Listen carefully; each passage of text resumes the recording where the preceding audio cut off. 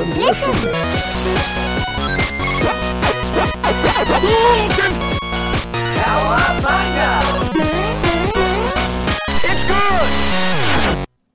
a beautiful day in the gaming wood. A beautiful day for a gamer. Won't you be mine? Won't you be mine? Won't you be a gamer? My gamer. Hello, boys and girls.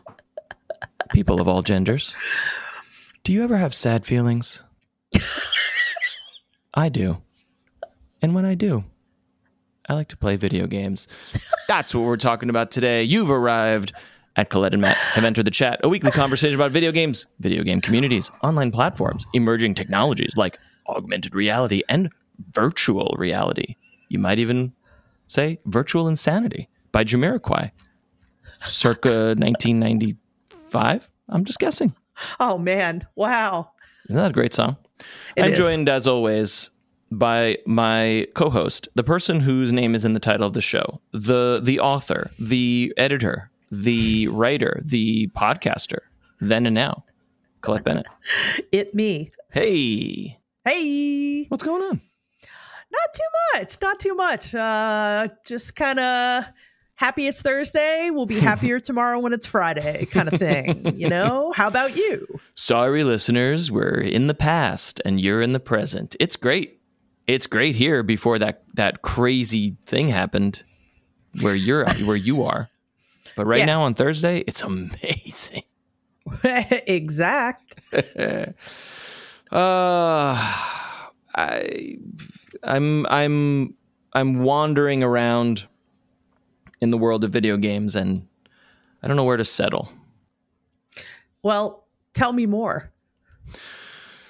I will tell you more. You know that feeling we've talked about it where you're playing one single game and it consumes your whole mind. That's the sweet spot. That's where I always want to be. Full dopamine hyperfixation. And I'm always chasing that. And then I love Tears of the Kingdom as much as the next guy, but I feel like I and you and the world has not given up or fallen off, but kind of cooled on it and set it aside. And that bums me out.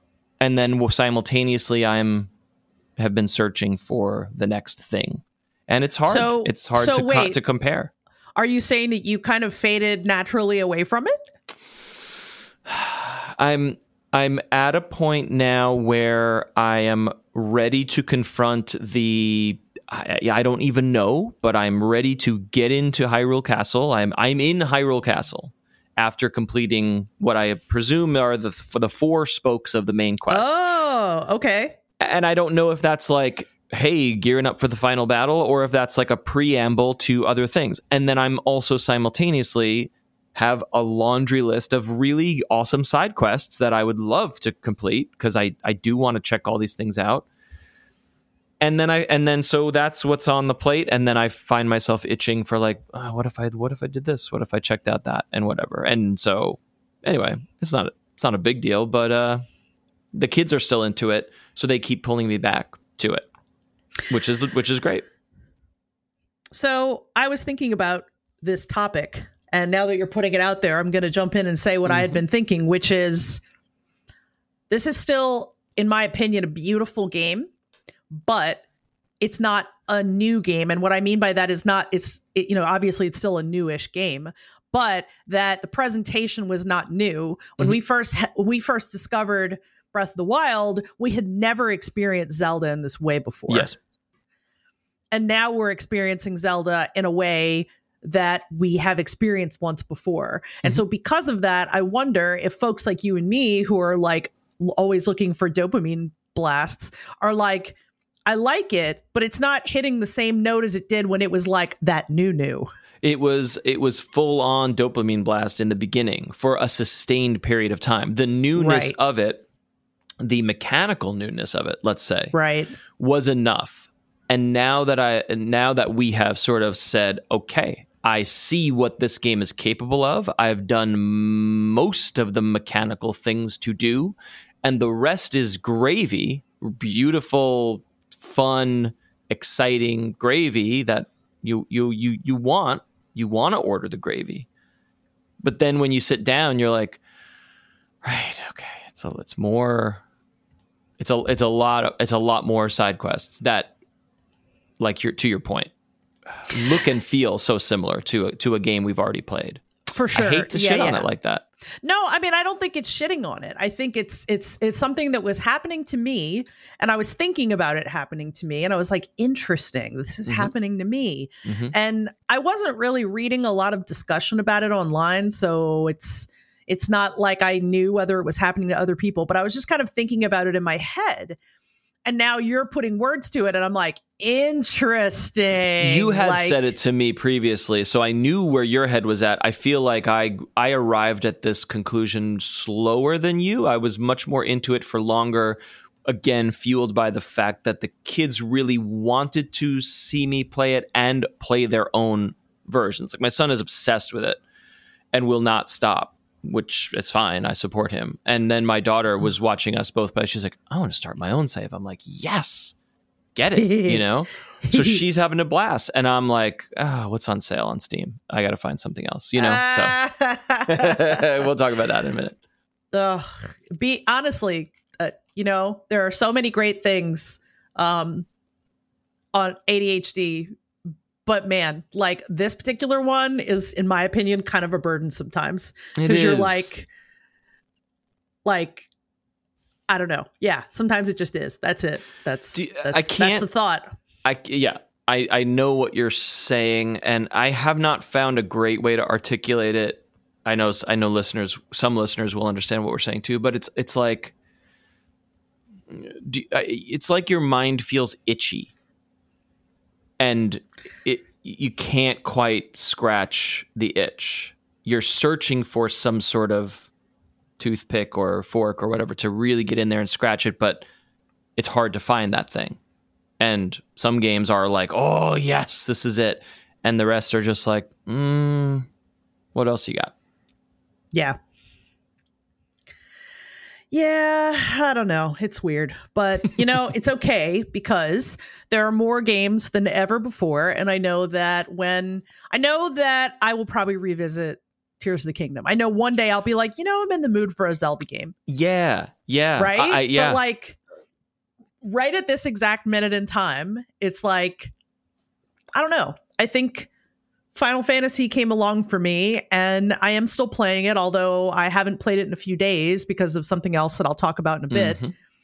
But the timing is everything, right? And it's like, it came at a time where I was like, I really thought I wasn't even going to look at this game, but oh my gosh, I'm really excited about this game. And then I played it, and it like has yet to fail any expectations. I'm still loving every minute of it. And so it's kind of like timing. Like, if nothing else had come out, I think I just would have kept playing Zelda. Yeah. The best experience is when you are not looking forward to it, you have not heard of it, or you didn't care about it, and then you see it or find it somewhere and you're like, what?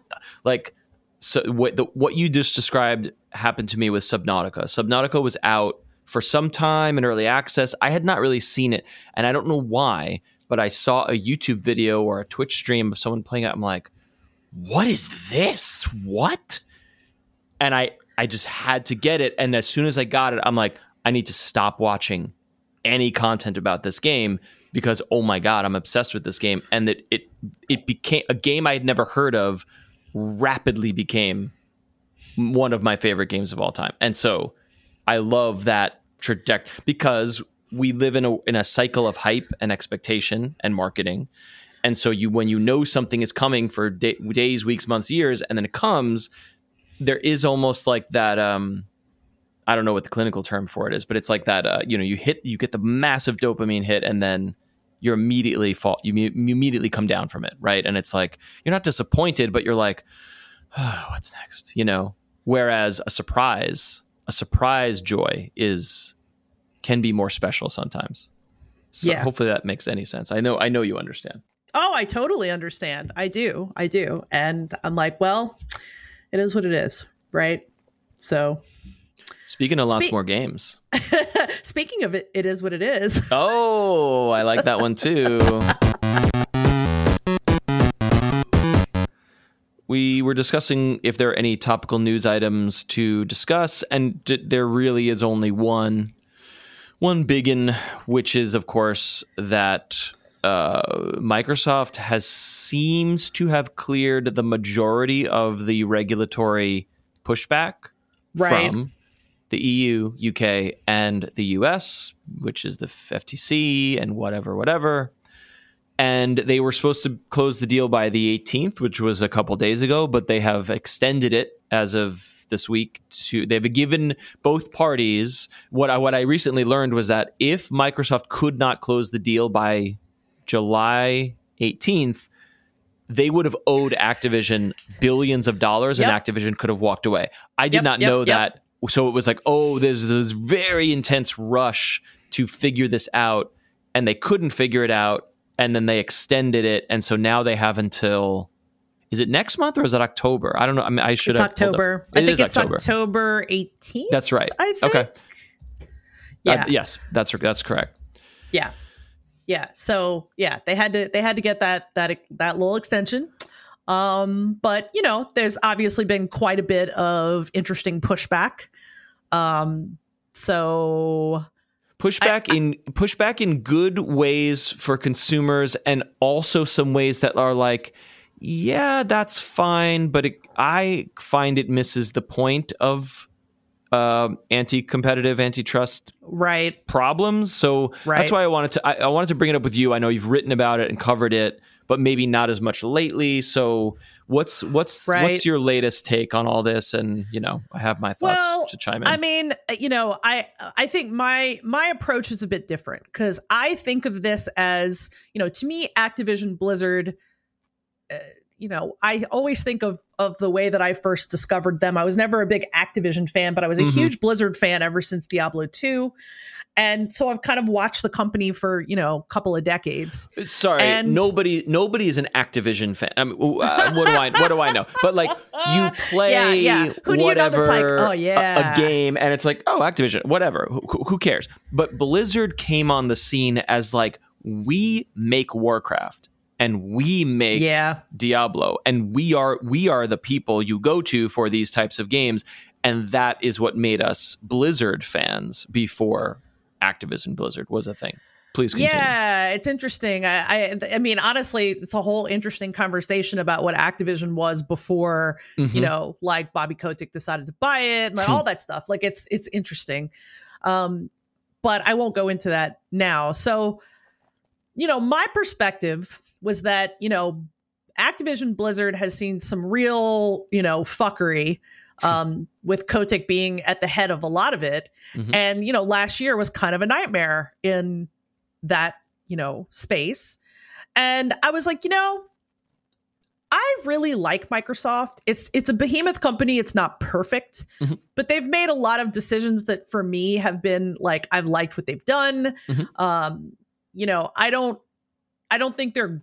I don't look at them and see them as gross the way I see Activision Blizzard as gross at this point. And so I felt like looking at Microsoft's history, perfect example, right? Buying Minecraft and what it kind of turned Minecraft into. Yeah, that's used its muscle to kind of help Minecraft become this not only game but like a tool, that teachers truly use. Globally accessible. It like without overstating it, like it turned Minecraft from like, it was already very popular. Obviously, it didn't bring it to the mainstream. It was already mainstream, but it turned it from a PC Java application into a thing that runs on your fucking toaster. Right. Every human being on the earth can play Minecraft on whatever is in their pocket, and that is amazing. Right. And like to your point, Microsoft could have fucked it all up, but they really did most of it right by Minecraft, and they didn't can the Java version. We were divert. We were at a family's house, and we went on a little vacation, little getaway, staying over with some of my wife's family, and her cousin is 21, and he grew up playing Minecraft, and he's showing us this world he's in with his friends, and he's having a great time. I'm like, and he's running the Java version on a gaming PC with custom shaders, and I'm like, this fucking rocks. And he's doing it his way with his friends because they didn't deprecate the original Minecraft. They made global Minecraft for everyone, for kids, for families, but they said, hey, Java people, you can still have that too. And the insane Java people, like my cousin, are like, look at this water. I'm like, this fucking water looks amazing. What do you do? He's like, I got a shader pack off Discord. I'm like, this rules. Right. I love that. Yeah. So many cool things. So exactly like that. I respect them for all of that. Right. And so it's like, to me, I felt like Microsoft acquiring Activision Blizzard could be a really, really good thing. I don't know what would happen to Kotick or if he would stay in his position. There's been all this talk about what might happen over the past year if this did happen, kind of like, he's kind of trying to distract people from all the terrible shit he did and allowed to happen when he was, during his tenure and all that. It's like, okay, well, maybe. But overall, I feel like Blizzard specifically is in better hands with Microsoft. That's how I feel. In better hands. That's a phrase that I think is very important as we discuss what it means for consumers, what it means for fans, I think. And those are two, there's a Venn diagram there, but there's two, those are two different people. Right. And then I have other thoughts about the corporatization of all of it, but please proceed. Yeah, no, for sure. I mean, I think, of course, one of the things about it has been like, and this is a TLDR version, but like, basically if this deal goes through, Microsoft becomes one of the big three, right? Yeah. Like it kind of vaults up the chain and allows it to kind of make up for its late entry to the gaming game. When you say big three, you mean big three game publishers or big three tech companies? The top three publishers. Yeah. So, like at that point, they can compete with, Sony and Nintendo, and like that puts them at the size that they would need to be at. I think I don't remember the last time I saw an actual like list, but I think it vaults them from like number 4 or 5 to like number 1, basically. Yeah. Well, in terms of meaning, and we're not looking at data here necessarily, but like in terms of a company that owns X amount of IP that generates X amount of dollars, meaning they own so many things, IPs that make money. And in this case, probably most importantly, Call of Duty under Activision and Candy Crush under King, which is part of Activision Blizzard King, which is all that whole merger. Yeah. It's consolidation on top of consolidation. What was interesting to me with all the European and US regulatory scrutiny was the focus was in two places. One on cloud gaming, which, is really important for the future, but Microsoft is not the winner, but they are at the forefront of that already. So I guess I didn't fully understand what them owning more IP would mean for cloud competitiveness. And then that sort of discussion in whatever court system was kind of like, that's fine. Yeah, I can't speak to that because I don't know the details of the cloud part of the picture. I think for me, I've mostly thought, well, a couple pieces, right? Like, just general kind of ranking in terms of size and, ownership of IPs and et cetera. But also stuff like, and I know this is a big concern with gamers in specific. It's like, okay, so, let's say Microsoft, goes through, right? And so then they own Activision Blizzard. So like today you can play Diablo on PC or any console, but maybe Diablo 5 only comes out on Xbox, which to me, I don't really understand that. But like Microsoft did this for games developed by Bethesda. So right. That's, I think, part of the concern with some folks. Like, oh no, like if I'm not an Xbox person, I have to buy an Xbox. But and this the answer is a to different. that is yes, you would. You would have to buy one. Yes, but it's a slightly. I think we should split hairs here because Starfield will be PC and Xbox exclusive. It will not be on PlayStation, at least for some time. Right. That's a prestige single player, highly anticipated, whatever. A game that is an online game where most of the money is made through microtransactions or battle passes or skins or whatever. And the more important example here is Call of Duty. So that's the second piece of regulatory scrutiny. It was like, well, if you don't put Call of Duty on PlayStation, then players can't access it. Like, people have been playing Call of Duty on PlayStation for 20 years. Right. If you take that away, that's bad for gamers. And Xbox is like, why the fuck would we take this money, this massive cash cow off of a huge platform? Their whole strategy is like, you could buy an Xbox or you could just play our games on anything. Get Game Pass in the cloud, get Game Pass on your phone, get Game Pass games on a Switch. Their whole business is shifting away from proprietary ecosystems and moving to online platform, which is Game Pass. So that sort of pushback from the courts or the governments was like, what about this? And they're like, of course we wouldn't do that. And so they're like, oh, great. And they made this sort of public commitment. It's like, for the next 10 years, we promise that Call of Duty will be on PlayStation and Xbox and PC and everywhere you know it will be. And I think they're going to port it to Switch.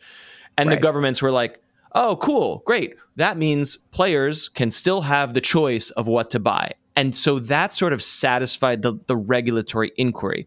And here's my, it's not a problem. Here's what I find interesting. From a game player consumer point of view, I'm with you. I'm thrilled. I can't wait for Diablo to be on Steam because or on Game Pass, because Xbox is planning to put all of their IP onto these ecosystems that I'm a part of, because I don't own an Xbox and I don't have a need to buy one. Yep. So I love this strategy. As a player, I'm so excited for this deal to go through. But what I guess I don't understand from the regulatory thing is like, yeah, it's good for consumers. You can play PlayStation or you can play Call of Duty on PlayStation. Check. I'm like, but the money still flows up to a single corporation. So if you look at the money on the table, and so the money for this game used to flow up to Activision, the money from this game used to flow up to Microsoft. Now it just all flows up to Microsoft. Now we're sitting here saying like, Microsoft's pretty good. They seem like a good company. They're making good decisions that we agree with. But I guess what I'm saying is, fast forward 20 years and all the money is in one place. That's never good. I don't care how nice a guy Phil Spencer is. It's never a good idea. No. And I mean, that is, I think, a large part of what the FTC is trying to battle. It is seeing into the future, and it is seeing exactly what you're seeing. And I think that's part of the fight. Maybe it's perfectly possible that in fact I'm worried that true. They're missing that, though. What do I know? I'm not a legislator or a regulator, but I guess based on recent headlines, I'm concerned that they're like, oh wait, Call of Duty will be on everything. Oh, you can put games will be everywhere for everyone. Oh great, go ahead, have fun. Yeah, go with God. I worry that they're missing the whole, like, oh my God, this is the biggest consolidation in video games for sure, and maybe a top 3 consolidation in all of tech, in the history of tech.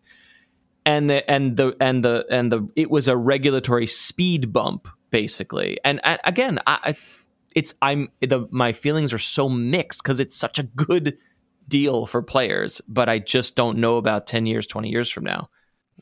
I mean, I don't either. And I think it would be hard for any of us to know. That's just too far away.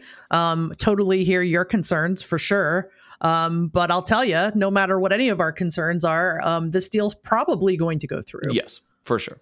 So like, well, it's, we can speculate our asses off, but that's what I think. probably gonna happen. We've talked about it here up to death. Like I love you and I love the Steam ecosystem. Most PC gamers are really happy with the ecosystem of Steam because games are cheap. Steam input, you can map it, you can stream it, you can play it on a Steam Deck, you can play it on a PC, you can play it on Linux. It's such a consumer friendly platform, and there are just these like holdout games that are like, don't use Steam, come over here and play Fortnite. Don't use Steam, come over to here to play Diablo. And like, it's so great. Assuming Microsoft follows their current strategy, which is, Halo, day one. You can get it here. You can get it on Game Pass. You can get it on Steam. You can get it from the Windows Store, which nobody uses. Yep. So, like, I will not be playing Diablo 4. But when it comes to Steam and I can download it straight to the Steam Deck without any hassle, and maybe it's on sale for $40 instead of $60, then you would. I'm in. I'm ready. I will spend that money. Yeah. So I hear you. They know they have our number. They know what we're going to do. And I'm here for it. Yep. So that's it. We'll be obviously keeping an eye on all that as it comes down. Why don't we take a little breather, and then we'll talk about some particular games that we're enjoying. Yeah. What do you say? Let's do it. Let's do it.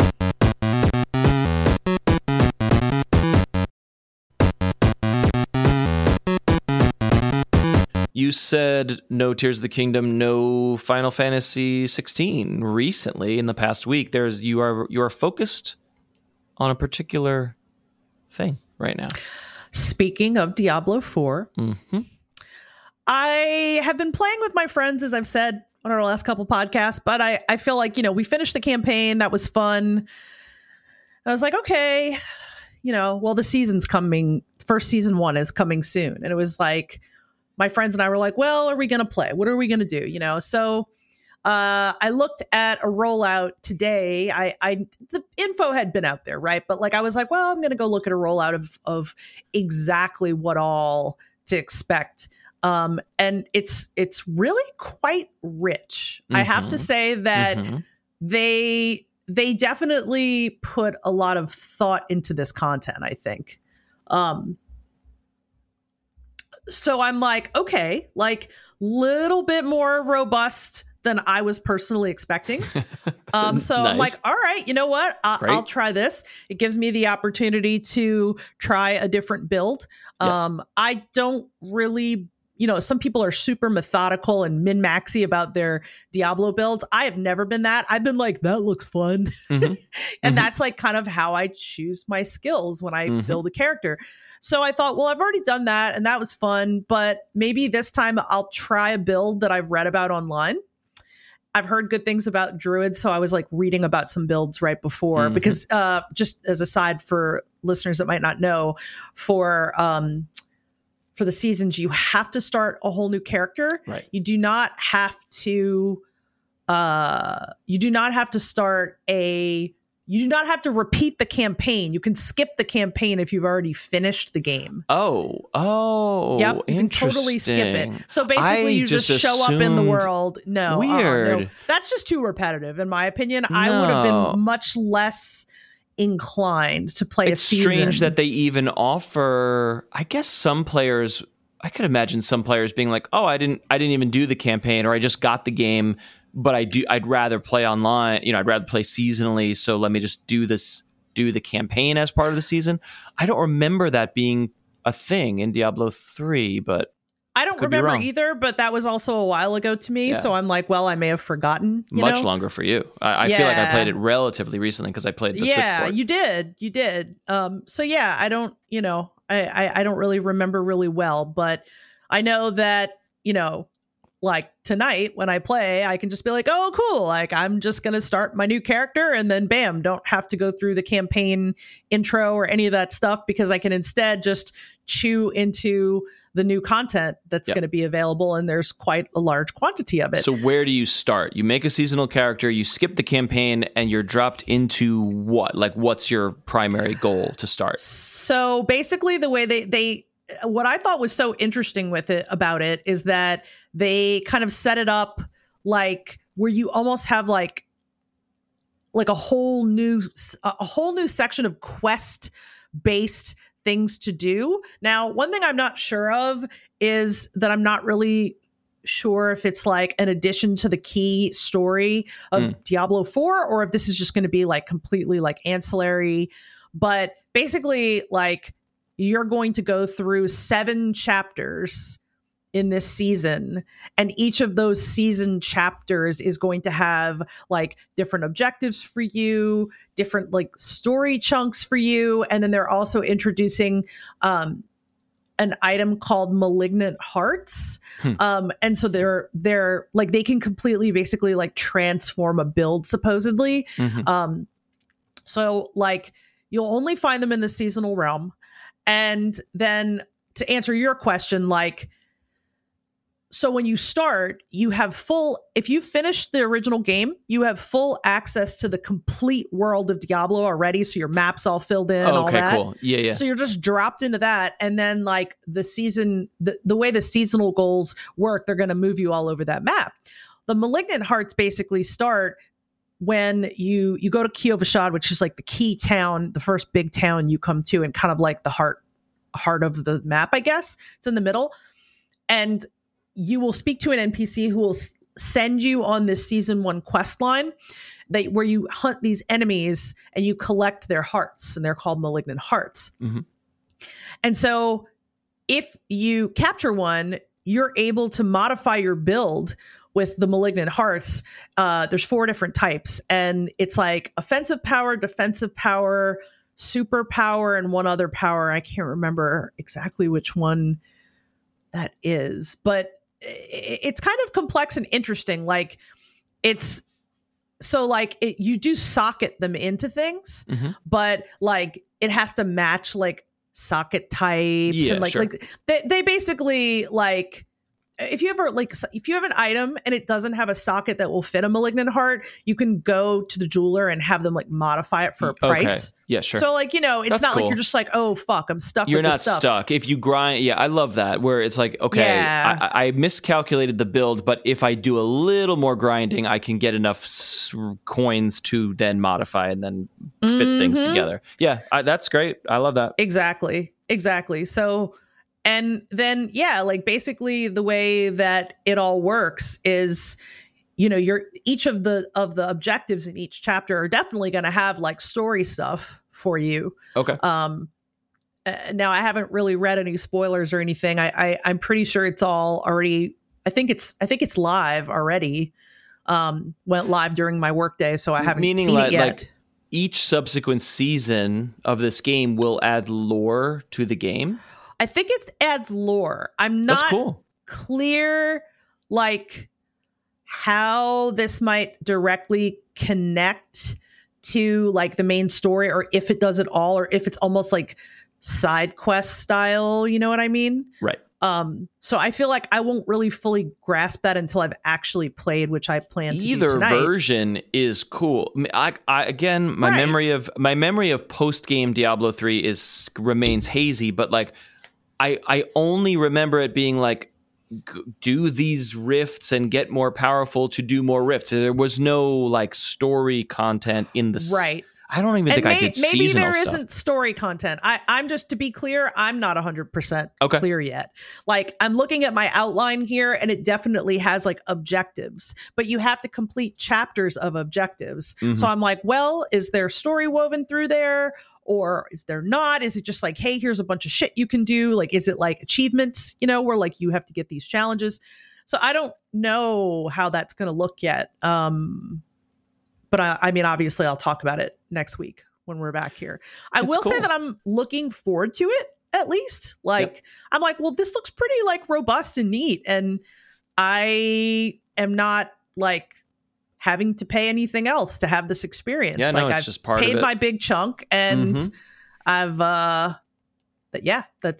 going to go try it out. So it is kind of fun, Will your whole crew all create new seasonal characters and embark on season 1 together? Great. Yep. We had already planned to do it. So tonight we will all do that. I mean, it's a small group. It's only me and 2 other people, but like, honestly, like for me, it's like, okay, that's fine. That's fine with better me. than that. Absolutely. Yeah. So it's nice. Like I've said this before.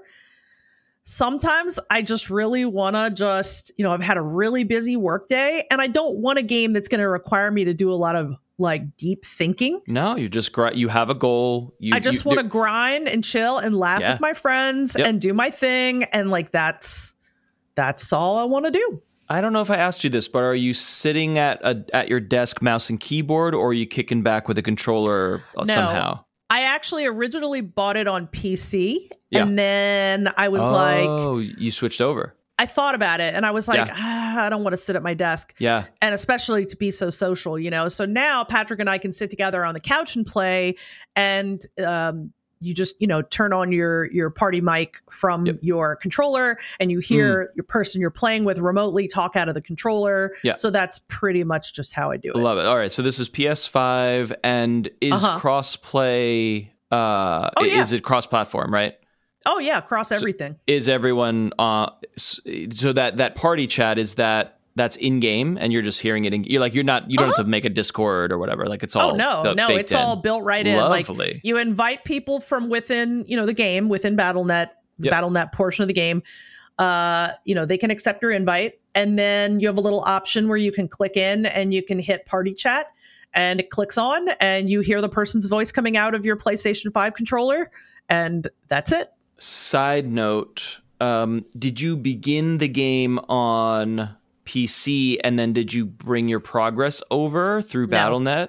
No, I canceled my pre-order and redid it before the game even came out. No, you made the right choice. I love just like kicking back on the couch with friends, coming through the mic. Like that's beautiful. Yeah, that's what I wanted. And I mean, I don't, I've kind of got the same issue that I've talked about on the show before. I don't really want to sit at my desk. Like after I've spent the whole day at my desk, and that still applies. I sometimes play Steam Deck stuff, but lately I've just been up into a lot of console stuff, and that's just been where it's at. For sure.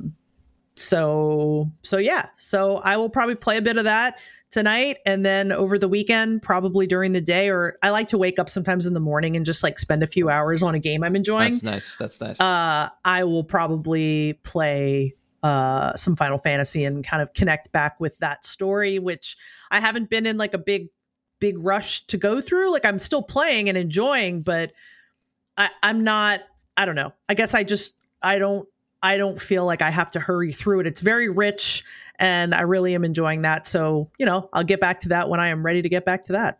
How is the controller configuration for Diablo 4? Like, I'm sure it's fine, but are you finding it to be very intuitive and comfortable, et cetera? It's so intuitive that I've never once thought about it. Yeah, that's great. Yeah.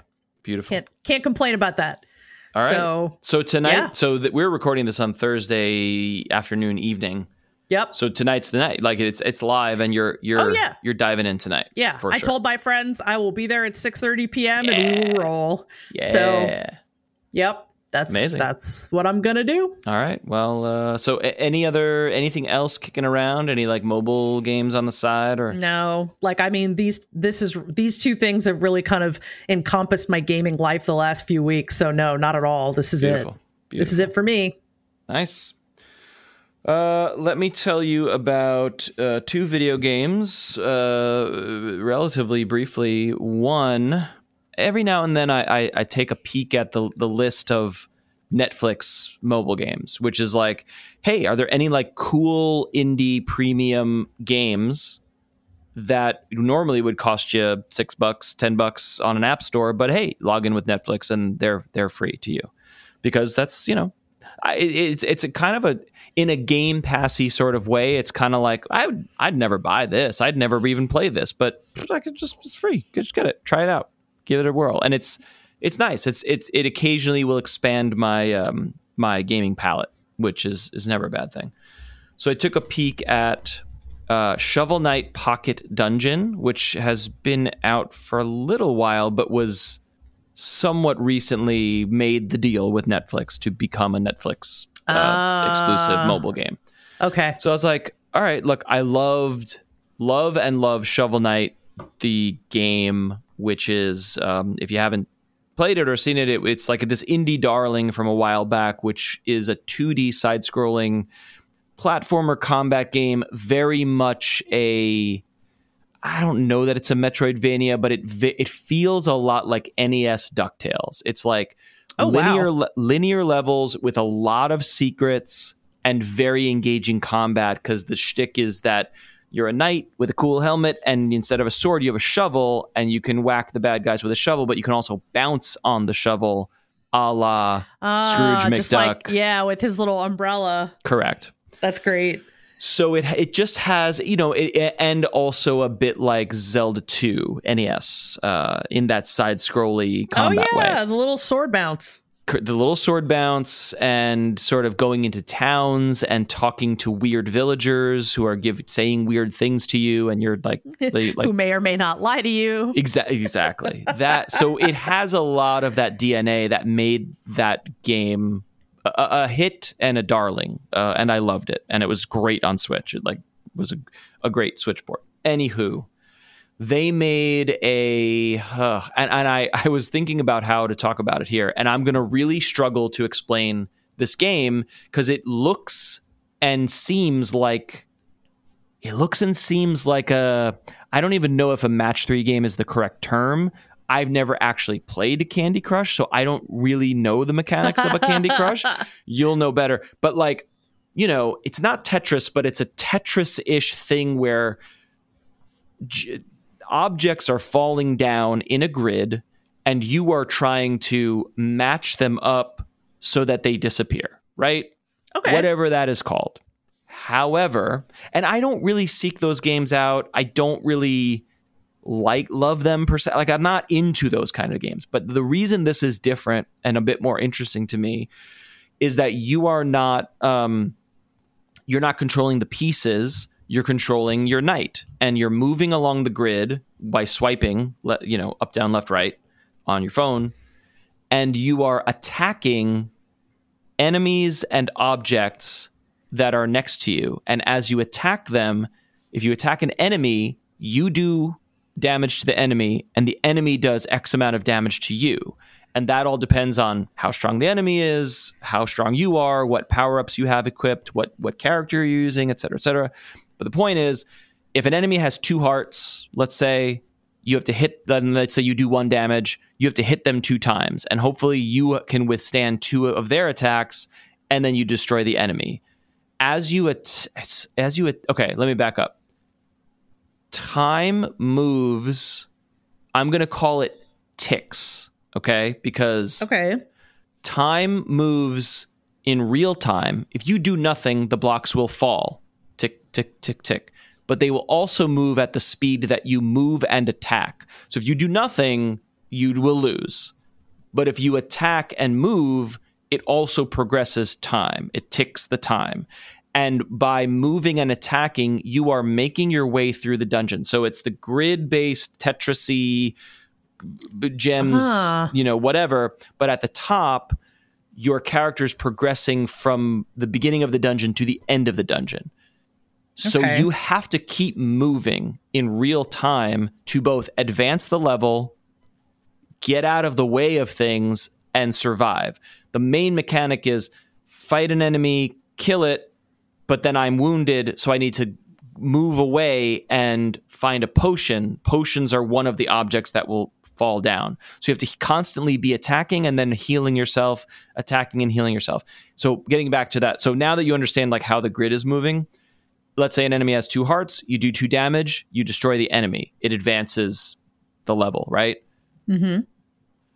But if that enemy is connected in a chain to multiple others of that enemy, if you kill any single one enemy, regardless of how many hearts the other enemies in the chain have, you wipe out the whole chain, which then also, it clears a lot of the level, which is good.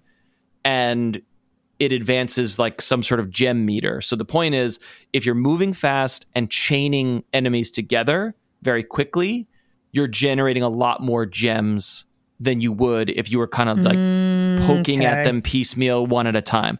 So it becomes this very fast-paced strategy of Okay, get out of the way. Oh, move. Let this skeleton fall down. Tick, tick, tick. Okay, get him from the side. Boom, chained 5 skeletons together. Okay, now my meter's really high. Boom, boom. I got to heal. Okay, get around, back. So it's this very frenetic game, which I really liked. I really liked how it was shaping up. Then on top of that, add in treasure chests that fall, but you can, and when you attack them, you can't open them unless you've also gotten a key. So you have to move around to find, like, where's that key? Okay, got the key. Hit the key. Then move back around. Break some blocks. Get some skeletons. Okay, I'm still alive. Heal. Boom. Open the treasure chest. The treasure chest is a random item that you've unlocked from previous runs. And here's where it becomes very much of a Hades roguelite run-based thing. So again, I'm trying to explain how this game looks and feels to then back around and say it's if Candy Crush Tetris meets roguelite Hades-esque dungeon runs. And that's why those two things combined are like, yeah, this is very cool. So you fail, you die, the level gets filled up with enemies, you didn't beat them fast enough, and you're dead.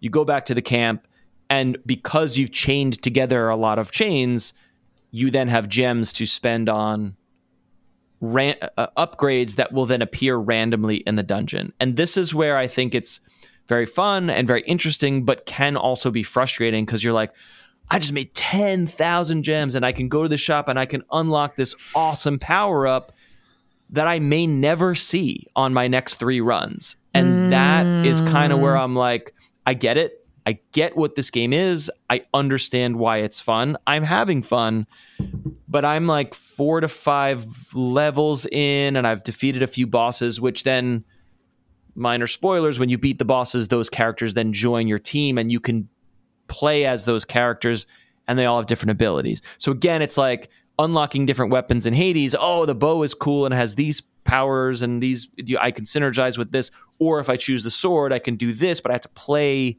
differently. So the knight is like, does 1 damage and he's got a lot of health. And the plague doctor has less health, but if you hit the enemies once, you can move away from them and they will slowly poison as the ticks go down. And it's like, okay, this character has a totally different play style. It's a great game. It's on Netflix, so it's basically free if you have Netflix. I do, and I didn't play the original Shovel Knight. I think this game might have drifted in my very I think I knew it existed, but I've never even looked at video of it. Yep. And like you said at the beginning, right? Like, you know, it's completely free to try. So it's like you're more likely to try it. But like after hearing the way you've been describing it, I think I'm actually going to download it. You should get it. I think you'll love it. And I would be curious. I've been playing it a lot for the past week. And I kind of got to a point the last couple of days where I'm like, I am not making the progress that I wish I was making. Oh, this is what it is. I think I just suck at it. I truly think I am bad at this game. So got new characters. I've unlocked a lot of stuff. I should be progressing. And I'm very often dying miserably on level 1. I hop back into the game. I'm like, I've beaten the 4th boss, but I'm getting my ass kicked on level 1. I think I'm just bad at it. So I would be interested to see if you kind of like, if it really hooks you. It's a fantastic casual game. You're like, I'm waiting in line. I'm drifting off to sleep. Let me do 1 run. Let me get as far as I can. I'm not going to be my best because I'm dozing off. Got 5,000 gems. Back to camp. Great. Progress was made. Right. Super cash. I like that though. I actually really like that. And maybe this is a way for me to actually kind of experience Shovel Knight, which I never experienced before. But one question I have is, am I wrong, or was Shovel Knight known for being hard? Yes. And I also did not finish the original Shovel Knight because it definitely has that like NES platformer brutality, especially in the mid to late game. So I got my money's worth out of Shovel Knight, but I do recall being like, fuck this spike platform, whatever the fuck. And I just kind of walked away from it. Yeah, I'm kind of wondering, like, you know, you were saying, well, do I just suck at this? And I'm like, well, is it purposely hard, just like the original game was purposely hard? Yes, I think this is it is a challenging game, and I'm playing on like the default difficulty. You can ramp the difficulty way up from where I am. So again, I'm just bad at it, but I recognize that this is a really fun game, and like I don't know, I'm impressed with it's the studio's Yacht Club Games.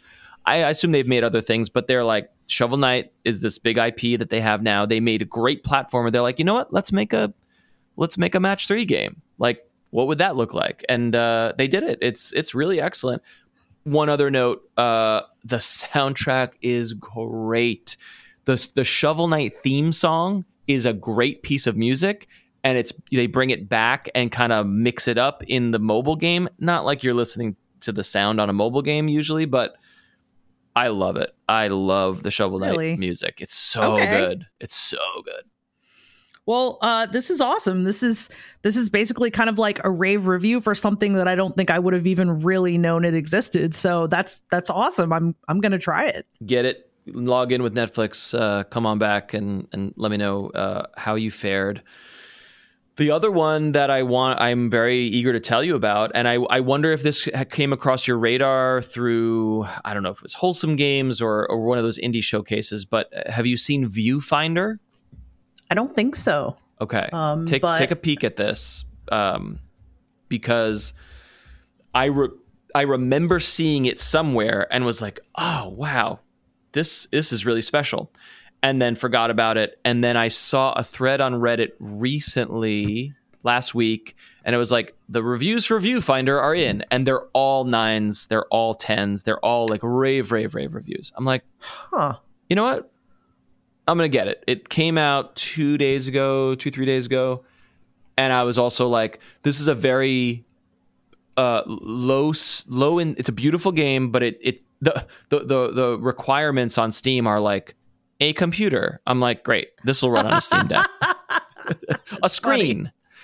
Right. Literally, it does not even list a graphics card. So it's a 3D game, and it's a beautiful game, but it doesn't seem to be resource intensive. Like, I bet this will run great on Steam Deck.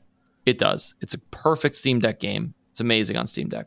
I think I brought the frame rate down to 50 because it was doing 60 very nice until it wasn't. And so I like brought it down a little bit, lowered the shadows, and now it's like spectacular on Steam Deck. Wow. So Viewfinder is a game where you are in some sort of dream world simulation. There is a loose story, which I don't really care about, and I won't spoil any of it. But needless to say, your character is in some sort of like very trippy MC Escher-esque world. Okay. And you're just trying to get from world to world. It uses teleporters. So the premise of the game, very similar to Portal, is I'm at point A, the world is like a puzzle box, and I need to get to the teleporter B, which is somewhere else that I can't reach until I activate the systems in the game. And the core system, as you might have surmised from watching any footage of this game, is that anytime you acquire or create a photograph or a painting, a 2-dimensional piece of paper that has a picture on it, you can hold up the picture, you can rotate it, and you can place it in the air. And the moment you place it, it becomes part of the world, and you can walk into the picture and proceed into the level. That's neat. That's super neat. And there's no way for me to verbally explain how amazing and satisfying it is to see that and do that. But all you have to do is look at the trailer for this game, Viewfinder. And it's like, oh, I'm at the edge of this bridge is broken and there's no way for me to jump across. There's a photograph of like an art studio that has a floor, but the floor is on the side. And so you pick up this photograph and you rotate it and then you place it. And all of a sudden you can walk across the bridge because you have placed the bridge into existence through the photograph. It's hard to describe it any other way. And as the puzzles start to ramp up, again, very much like Portal, you're like, how could I possibly get from all the way up there? And then as you're in there, you're like, oh, if I place a portal here and fall through and zip, then I'm going to fly up. That's the sort of eureka moments of Portal and similar games. It's the same with this one of like, this photo wants me to go here, but if I actually place it here, I can place it in the sky, which then and it's crooked, so then gravity will bring the there's some puzzles that are like, I need 3 batteries to activate the teleporter. So it's like, I'm here, I'm at the teleporter. I don't need to reach this place, but I need to power it. So it's like, okay, I can see in this photograph that there's a battery in the photograph. So if I place the photograph above me and let the battery fall down to the ground, then I get the battery. And so it's all about using space. It's all about turning 2D images into 3-dimensional space. I have not even gotten the camera. The main hook of this game is that you can now then take a Polaroid of anything and then place the Polaroid anywhere, and then that becomes part of the 3D world. I don't even have the camera yet. I'm still finding random photographs on the floor. So where I presume the game really hits its stride is like, oh shit, I can take a picture of anything and put it anywhere. The way in Portal you can, oh shit, I finally have the portal gun. Now I can shoot a portal anywhere and pop out anywhere within limits. And that sort of, I don't know. So I'm excited to hit that point. And I haven't even hit that point yet. And I probably played it for 2 hours. Well, fun fact, according to Steam, you have an hour left to play because it's a 3-hour game. I think it's very short. It's very short. Some people are like, not worth it for $25. That's the criticism. It's $25. Well, that's interesting to me, though, because it's like, okay, think about this. Some $60 and sometimes even going up to $70 games are 10 to 12 hours long. Yep. $25 is a fraction of that. And if you kind of were to do the fractions, you might find right. that it's like, okay, 3-hour game at $25. So wait, okay, 3 hours at $25 would mean that $12. No, wait. 12 hours would cost you $100. Right. So, but somehow, some way, the brain perceives this as too expensive at $25 because which to me is weird. It's like a diminishing returns of like, it's not hour for hour. It's like when I buy my hours in bulk at $60, I'm getting a bargain. But if I'm buying only 3 hours at $25, it's like, what the fuck? Yeah, it's interesting. It's almost like I'm looking at that and noticing that and thinking to myself, like, it's almost like that's a whole topic all on its own that's worth discussing about like our mental value assignments of what we think is worth what. Especially in a world where I could buy, Terraria for $5 and play it for 300 hours. Like, those games are both on Steam. Which one will I get? That's an interesting discussion. I love that. Yeah, it is. It is. And people are weird about this stuff. I feel like somewhere, some way, there's a connection to like how a person won't buy a thing, but then if it's on sale, they'll find more and more reason to buy it the cheaper it gets, until if it's like $3.99, it could be like something you would never need in life. And you'd be like, I'm going to buy it because it's on deep discount. It's like there's got to be like a big psychology and then piece there. And the reverse of that, I think it's one of those anecdotal stories from like a Psych 101 textbook, but it's like, I will always remember this. I think I heard it in college or something. It's like it might have been like the Hare Krishna folks who would sell trinkets in the airport, right? As like people would come into a new country and they'd sell like cultural souvenirs or whatever, not even sell. But when they would stand at the entrance, the exit of an airport, and they had a table full of trinkets and they were giving them away for free, and everyone would like pass them by. They'd say, "Who cares? Get out of here," whatever. The minute they started charging $5, people were like, "Oh, what's this? Oh, $5. That's so cheap for this really like authentic thing that these people from this country." And that was like that was a notable psychological study of like, by ascribing value, at least some little bit of value, a thing becomes very worth it. But when it's free or cheap, it's like, I don't need that, which is the opposite of what you just said. But it's like I don't know. Both of those forces are at play for games, especially digital games. And that is fascinating to me. Yeah, it is. And then I think there's also a bigger piece here where like I see games as a form of like interactive art. Yeah. And like a lot of artists, this is something I've heard a lot from my fan artist friends, like within like the BTS fan art community. People will often be like offended if you try to sell your art or put a price tag on your art. Like art should be free. And I feel like surely that crosses over somehow, some way into like, oh, like, you know, why should I have to pay $25 for something that only lasts 3 hours? Because people worked on that. And maybe those 3 hours are the most mind-blowing. Right. If I'm sitting at my Steam Deck grinning, we've talked about this. You know those games where you're playing Diablo, you're like click, yes, level up, grind. Okay. And then there's other games where you're like, whoa, you audibly like gasp when something surprising or interesting happens. If I'm doing that for 3 hours, money well spent. Right. For me. I see it the same way. And I mean, I've said this on the show before too. This is the reason why sometimes if I'm playing a free mobile game and I get to a point where I could spend money, if I'm having a good time and I want to spend the money, I don't feel bad about spending the money because I was already... You've gotten your money's worth. Right. Like, I'm like, well, why not? I'm having fun. And there may be a point where I don't have fun and that's fine. Right. But like, that doesn't faze me in any way.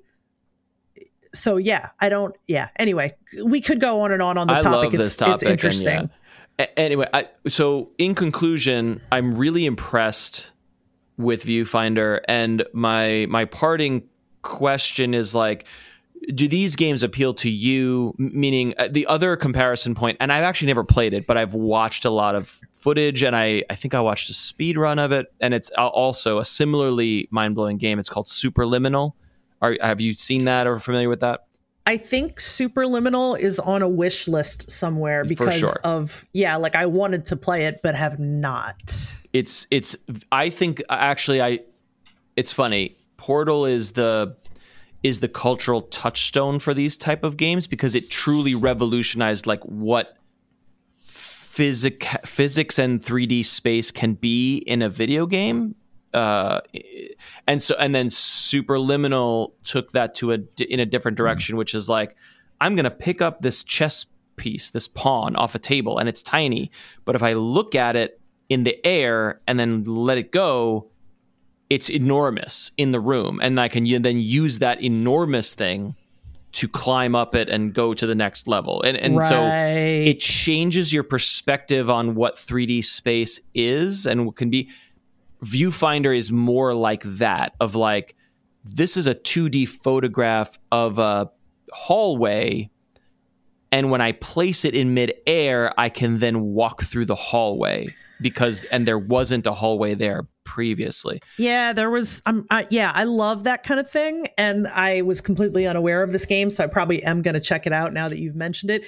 But there was a really cool series is not the right word. Section in Persona 5 where you had to pursue someone through a series of paintings. The paintings interacted with like the real world to the painting world. And love it. It's kind of reminding me of that same thing. Totally. So It was just really, really cool.